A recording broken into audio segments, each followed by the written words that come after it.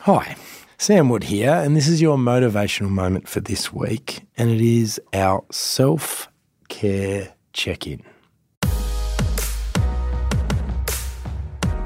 So for those of you that joined me, which is now exactly 4 weeks ago today, your listener task was to start giving yourself 15 minutes of you time to do something for you. Quieten your mind, not be thinking about something else or someone else for that 15 minutes. And I said in 4 weeks' time, we're going to check in to see how you've gone. So that's what today is.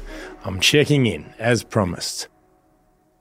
I want you to think about what worked and what didn't. If you have been doing this and it has been successful, think about what times tend to work, what activities tend to work, and what spaces tend to work. Is the car a good space? Is the office a good space? Do you like doing it on the move, out for a walk? Do you like hiding somewhere in the house and closing the door and closing your eyes? All of us have a different environment, different time, different space where this tends to work better or best. So let's not look past that, and let's actually identify what's working, where's working, when's working, and let's make sure we try and do more of that. And if 15 minutes is working, I want you to try and extend it out to 20. Just add another 5 minutes. Don't go crazy. You're not trying to find an extra half an hour a day. Just extend it out to 20 and give yourself just 5 more minutes, 5 days a week. Now, for those of you that are listening going, Sam, it didn't work, it's just as important, if not more important, that you reflect on why it didn't work. Did I do it properly? Was it rushed? Was it full of distractions? Did I still feel guilty that I was here but I should be somewhere else? Was I getting interrupted all of the time?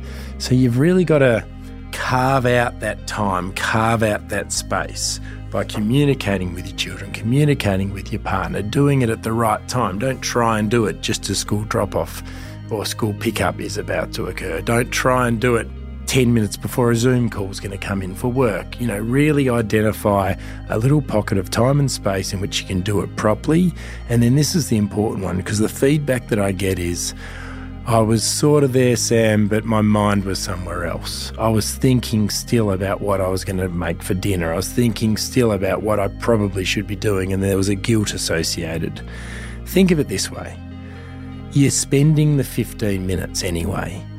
Don't fill that 15 minutes with guilt or distraction and waste the time. You've carved out the 15 minutes. Use it as productively as you can. So for those of you that it hasn't necessarily gone to plan over the last 4 weeks, I want you to just try again. And the reason I'm having this check-in, the reason I'm doubling down on getting you to focus on this is it's really, really important, and not enough of us do it, and it often doesn't take first time.